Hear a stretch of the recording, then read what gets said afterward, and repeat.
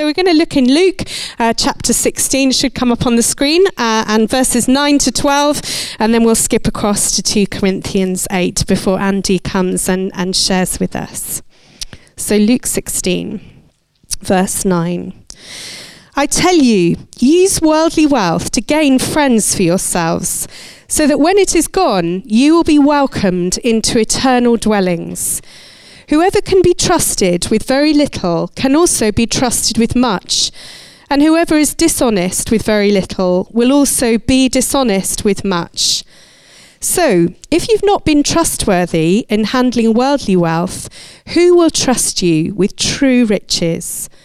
And if you have not been trustworthy with someone else's property, who will give you property of your own? And then turning to 2 Corinthians 8 verses 1 to 12, and this is where Paul is writing about generosity encouraged and what's going on with the Macedonians and how generosity, if you like, is breaking out under trial. And now, brothers, we want you to know about the grace that God has given the Macedonian churches. Out of the most severe trial, their overflowing joy and their extreme poverty welled up in rich generosity. For I testify that they gave as much as they were able, and even beyond their ability. Entirely on their own, they urgently pleaded with us for the privilege of sharing in this service to the saints. And they did not do as we expected, but they gave themselves first to the Lord and then to us, in keeping with God's will. So as we urged Titus, since he had earlier made a beginning, to bring also to completion the act of grace on your part. But just as you excel in everything, in faith, in speech, in knowledge, in complete earnestness, and in your love for us, see that you also excel in this grace of giving. I'm not commanding you, but I want to test the sincerity of your love by comparing it with the earnestness of others. For you know the grace of our Lord Jesus Christ, that though he was rich, yet for your sakes he became poor, so that you, through his poverty, might become rich. And here is my advice about what is best for you in this matter. Last year, you were the first not only to give, but also to have the desire to do so. Now finish the work, so that your eager willingness to do it may be matched by your completion of it, according to your means. For if the willingness is there, the gift is acceptable, according to what one has, not according to what he does not have. Father, thank you for your living word. Thank you that your word is a lamp to our feet, that it's a light for our path. And Lord, we pray now that you would change every heart by the truth of your word, and that you would speak through Andy and all that he's prepared for us to hear, that by your Spirit, every one of us would have a little bit more understanding of your grace and all that you've given up for us. In Jesus' name, amen. So Andy Mackey now, our leader, one of our leaders, is going to come and speak to us. Thank you. Good morning. And have I got sound? Yeah, fantastic. I want to tell you really about a guy, warn you. There's a guy who went camping, and probably somewhere in West Wales. It was incredibly wet, and he's a city guy, and his car gets stuck in the mud. He gets absolutely stranded on this campsite. There's no way out. Unfortunately for him, there's a farmer passing by. And the farmer comes, he says, I've got the solution. He says, I've got this incredibly strong mule that you can have. And he will pull out your car, no problem, £100. So the guy's very eager to get out, so he pays him the £100. And he says, when can you get the mule round? He said, well, unfortunately, it won't be till tomorrow. But first thing in the morning, the mule will be there. So first thing in the morning he comes, he's waiting for this guy to come around. Anyway, the farmer turns up with the mule on the back, but the mule is dead. And the farmer says, well, I'm really sorry. He says, the mule died overnight, so he's not as strong as he was. But he said, I've spent your £100, so I'm not giving you your money back, but you can have the mule still. And so the guy thinks about it, and he's like, I'm being absolutely conned here. But anyway, he says, okay, I'm a city guy. He said, I've got one or two tricks up my sleeve. I will take the dead mule, and I'll show you how to make money even on a dead mule. So he decides that he's going to raffle the mule. So anyway, sometime later, they meet up to find out whatever happened with this. And it turns out that this guy's made a profit selling this mule, raffling the mule. And he says, well, how did you do it? He said, well, I sold 100 tickets, £2 a pop, and I made £98 profit. And he said, I can't believe nobody complained. He said, well, funnily enough, he said, one guy complained, but I gave him his money back. And I wanted to let you know about that so that you do not fall for the dead mule scam. Okay, it will be out there on emails, on these phone calls that you get, or even some dodgy raffle ticket. But you've heard it first here. Forewarned is forearmed on the dead mule scam. But there are so many money scams out there that we have become overly protective about everything that we have and everything that we own. And it's not surprising as we look through the Gospels, but perhaps it might be surprising how much Jesus speaks about money, how much the New Testament says about money. 5 times more on money than prayer. 16 of Jesus' parables are about money. Clearly an important issue. And so I want to unpack some of the New Testament teaching in this part of our series that will give us a new perspective on money, a model of new generosity, and introduce us to a new currency that we can invest in. Firstly, a new perspective. And we've looked at this before a little bit, but the parable of the shrewd manager, Jesus says some incredible words that were read to us. He says this, whoever can be trusted with very little can be trusted with much. And that would probably keep us busy for most of the day.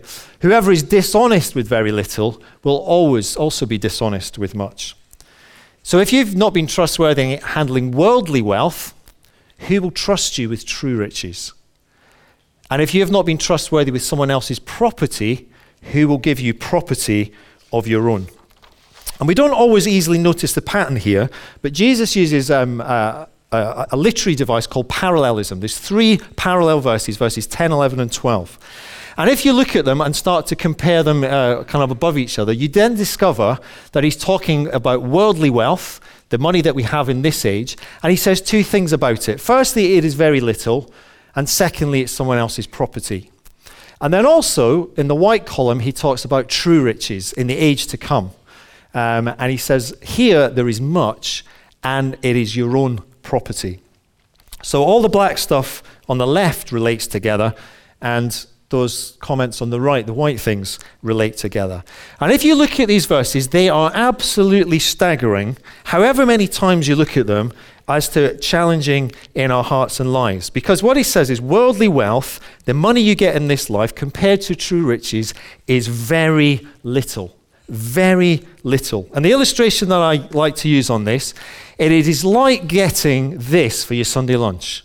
It is like getting 1 bean on a plate. It is a big plate, and it is 1 small bean and nothing else. And my guess is you would be disappointed if you got that for your Sunday dinner.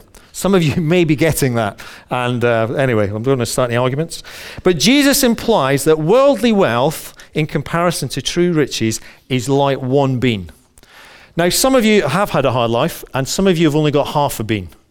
Some of you have done incredibly well. You've got 2 beans. But the reality is that whatever we have, it is very little. Secondly, and perhaps more stunning, is not only is it very little, but it is someone else's property. We get a bean, and it's not even mine. It's someone else's. Guess whose it is? Okay, it's God's bean. Okay, and he's just let me have this bean, and he says, I basically trust you with this, and as my trustee of it, I want you to use it for my purposes, and use it because you're not the owner, but you're entrusted with it. And so these verses give us a completely different perspective on worldly wealth. And we can have 2 mentalities to this. One is you can have the scarcity mentality, or the second is a sufficiency mentality. And probably most of us are prone to the scarcity mentality. And that looks like this. I only have 1 bean. So I am going to guard the bean with all my life. I'm going to protect the bean. I'm going to keep the bean. I cannot lose this bean. Okay, it's the only bean I've got. So I don't want it to be damaged. I'm going to put it in a jar. I'm going to hide the bean. This is my bean. It's the only one. So you're not getting a taste of it. That's the scarcity mentality. Exaggerated. The sufficiency mentality says, hey guys, it's only a bean. It's only a bean. You might as well have it. It's only a bean. There's a whole Sunday roast coming. There's a whole Sunday dinner coming up ahead, so you might as well have this bean kind of here. I'm going to risk this bean. I'm going to plant it. I'm going to multiply it. I'm going to find as many creative ways to make this bean do something useful. I want to ask the question, how can I turn this bean into a blessing? And because I know that up ahead, there is a Sunday roast. There is true riches. There is much of it. There's property of my own. And the scarcity mentality paralyzes us because we hold on to it. We think if we give it away, they win, but I lose. Whereas the sufficiency mentality says, actually, as I give it, they win and I win because there's something better up ahead. So it's into that we then get to 2 Corinthians 8 and verse 1 that says, this is the grace that God had given the Macedonian churches. This is the grace, this is the revelation of God's generosity that he had planted in the hearts of the Macedonian church. They had understood that this generosity of God, the God who gave his only son, he gave him completely so that others might live. And so out of this new perspective comes an overflow of new generosity. And so Paul is writing to the church at Corinth.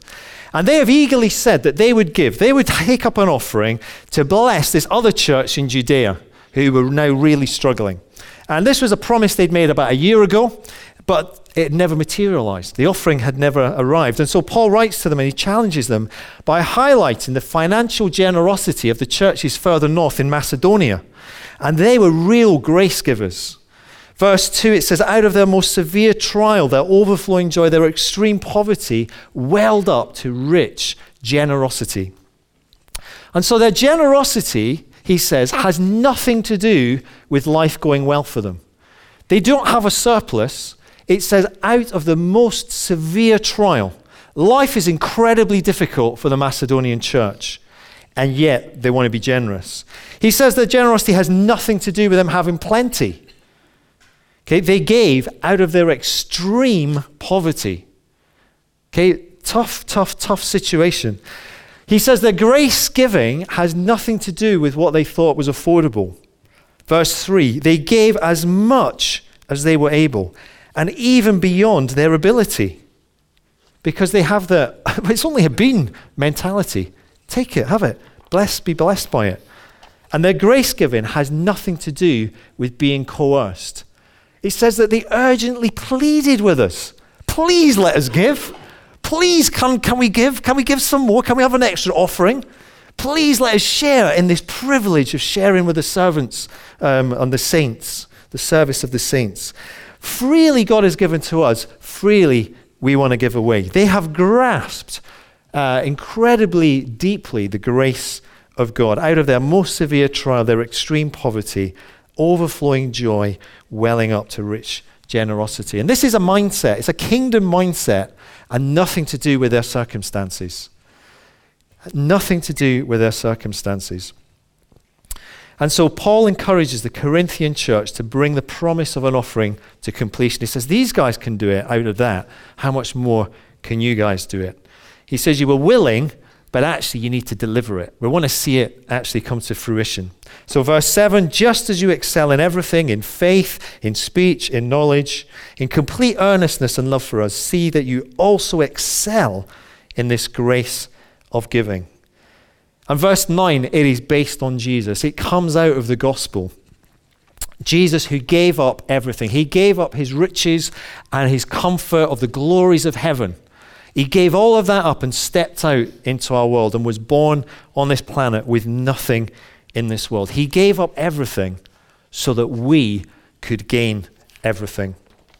And when we embarked out on our vision as a church, probably a year or two back now, 2 years, of reaching across, multiplying our services, multiplying our sites, wanting to be as effective as possible, as reaching as many people across the city as possible, to up the ante on our youth and children's and schools kind of mission work and outreach. Ruth and I kind of willingly committed to that vision, and we wanted to say, yeah, let's put what we can into that. And for the next 5 years, let's up our giving. Let's extra above our normal, regular, proportional giving. And this passage reminds me of that commitment because it is so easy to forget. Verse 11, he says, "Now finish the work so that your eager willingness to do it may be matched by your completion of it according to your means." And the reason for that is that there is a whole new currency. The new perspective, new generosity that we see because there's a new currency at work here. Because what we can do is we can exchange worldly wealth for true riches. We can invest our finances of this world and our incomes, whatever, for true riches. There's an exchange that you can go to. You can go to the exchange bureau in this world. And I started this currency change many years ago. Fairly early on in my Christian life, I started to give a proportion of whatever I got coming in. 10% is kind of where I started, regularly to God through the church as that starting point. And here's the thing, one of the things that I also recognize now is that I saw a number of people also come to faith around that time. I was living with internationals, and there was a guy from Kenya became a Christian. There was a girl from Scotland. There was a guy from Ecuador. There was a guy from Pakistan. There was a guy from Brazil. And it wasn't directly because of that, but there's a link. There's somehow, Jesus says, there's a link between how we give and what we give and the kingdom of God coming in people's lives. So Luke 16 again, verse 9, it says, Jesus said, "Use worldly wealth to gain friends for yourselves, so that when it is gone, you will be welcomed into eternal dwellings." And those that welcome us will be those who have come to faith, those who have turned to God, those that have been blessed in some way that has brought them to God, and they will be there at the end of the age. There'll be riches there because of the time that we've given, because of the money that we've invested in the gospel and in the kingdom of God. And so we're to use our money to spread this amazing news about God. We're to use our money to bless others so that it points people to God. Because ultimately, we're not defined by how much worldly wealth we have. We're defined by what we have in the kingdom of heaven. Okay, we are not defined by what we have on earth. We're defined by what we have in the kingdom of heaven. And so going back to our bean, if this bean is going to grow and multiply, it has to be activated. So I did a bit of biology over the years, and there's lots of ways you can activate beans. You know, sometimes it's you water them, sometimes an animal's got to eat them, sometimes it's a forest fire that activates it, different ways. But with a bean, generally you stick it in the soil and you water it, and it's got a kind of life to it, and it begins to grow, and it takes root, and it grows, and it produces other beans, and it multiplies, and it becomes a bean-producing bean, as it were. But there's a key to activating it. It doesn't germinate in my pocket. It doesn't germinate in the darkness. Okay, it only starts to grow, and the key is to give it. Okay, is to be generous with it. And as that happens, as it's marked by the grace of God, then it becomes part of the solution and God's grace into our world and into our lives. As we willingly and generously, out of God's grace, begin to give it away. And so there's a whole new perspective on worldly wealth that leads to a new generosity with someone else's property that invests in a whole new currency, true riches. In 2006, there was a family waiting at some traffic lights in America, in Atlanta. And there was a 14-year-old girl in the back called Hannah, and she's looking out of a window, and she sees a homeless guy on this side begging for food, and she sees someone else driving a black Mercedes coupe. And so she turns to her dad and she says, "Dad, if that man there had a less nice car, then maybe that man there could have a meal." And she was pretty insistent about this idea, and they had a lot of debates about it, and she wanted to do something about the inequality that she saw. And so her dad said, "Well, actually, Hannah, if we had a less nice car, that guy could probably have a meal." And so they began to discuss this seriously around the kitchen table as a family, as what could they do to address the inequality around the place. And over the months, they decided that actually they were ridiculously well off in many ways. They had a $2 million house for a family of about 4 or 5 or something. And they said, well, actually, we don't need this. I think they'd inherited it or something. But they said, if we sell this, we can give half of it away to charity and downsize. Now, that's still probably a reasonable house. But nevertheless, that's what they decided to do and buy a modest replacement. And they discovered a whole lot of other things. They discovered, and our dad says, that the knock-on benefits were even better. A smaller house meant a more family-friendly house. We essentially traded stuff for togetherness and connectedness. And they went on to write a book called The Power of a Half, because they'd given half away. And they say this, they say the aim isn't to get people to sell their houses, you might be glad to know, but simply to encourage people to step off the treadmill of accumulation, to define themselves by what they give and not by what they possess. For us, says Hannah, the house was just something we could live without. It was way too big for us. But she says everyone has too much of something, whether it is time, whether it is talent, or whether it is treasure, as it was in this case. Everyone does have their own half. You just have to find it. And there's a challenge there, and there's a motivational story there of generosity out of materialism gone mad in our world. But God's story isn't even just a half. God's story is he gave all. He gave everything.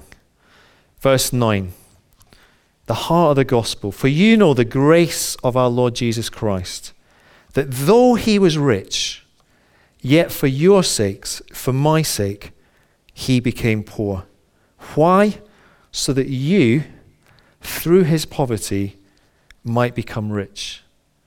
That we might be forgiven, that we might be accepted, that we might be loved, that we might be blessed, that we might have life in all its fullness, both now and for eternity, for the age to come and beyond. Let's pray. It may be this morning that actually, just for you yourself, you've never thanked God for all that he's given for you. And you can just quietly pray in your own heart a prayer of saying thank you that you gave everything. You gave your life so that I could be forgiven. And just quietly echo these words in your hearts. Lord, I thank you that you gave your life for me. I ask you to forgive me for my selfishness, for my independence, things that I've got wrong. Forgive me, Lord. Thank you that that is possible. And I pray now that you begin to lead my life and start to mark my life with this grace that you talk about. Amen. But I also want to pray for others here this morning who have given. You've given out of poverty. You've given out of wealth. And just this morning, just a reminder that actually nothing you've ever given has not accomplished something for the kingdom of God. That it has reached people's lives. It has reached places that you know nothing of. But it has been multiplied. And one day you will see something of that. But just an encouragement from God of all that has gone. Lord, we thank you that you multiply our little. But thirdly, just to come afresh this morning, and for each one of us to say to God, activate the bean. Lord, just afresh, mark our lives with your grace. Mark our generosity with your grace. Open our eyes, Lord, to see what we could give in a way that will set us free. Forgive us for that scarcity mentality, Lord. Break the power of it in our lives as we give. In Jesus' name. Amen.